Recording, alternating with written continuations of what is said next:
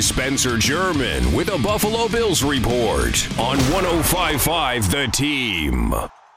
In the wake of Anquan Boldin's sudden retirement, Bills head coach Sean McDermott addressed the media for the first time, expressing the great deal of respect that the entire organization has for the 14-year veteran's decision, but emphasizing his team's willingness to adjust in his departure.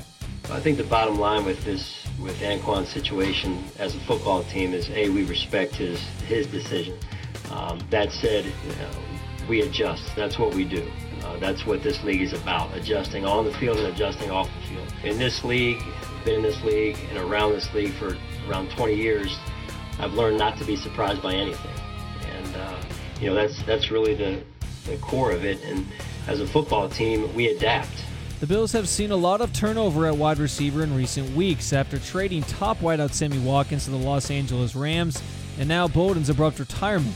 Rookie wideout Zay Jones admits that these constant changes have been unexpected. I didn't expect any of this, but that's life and that's football.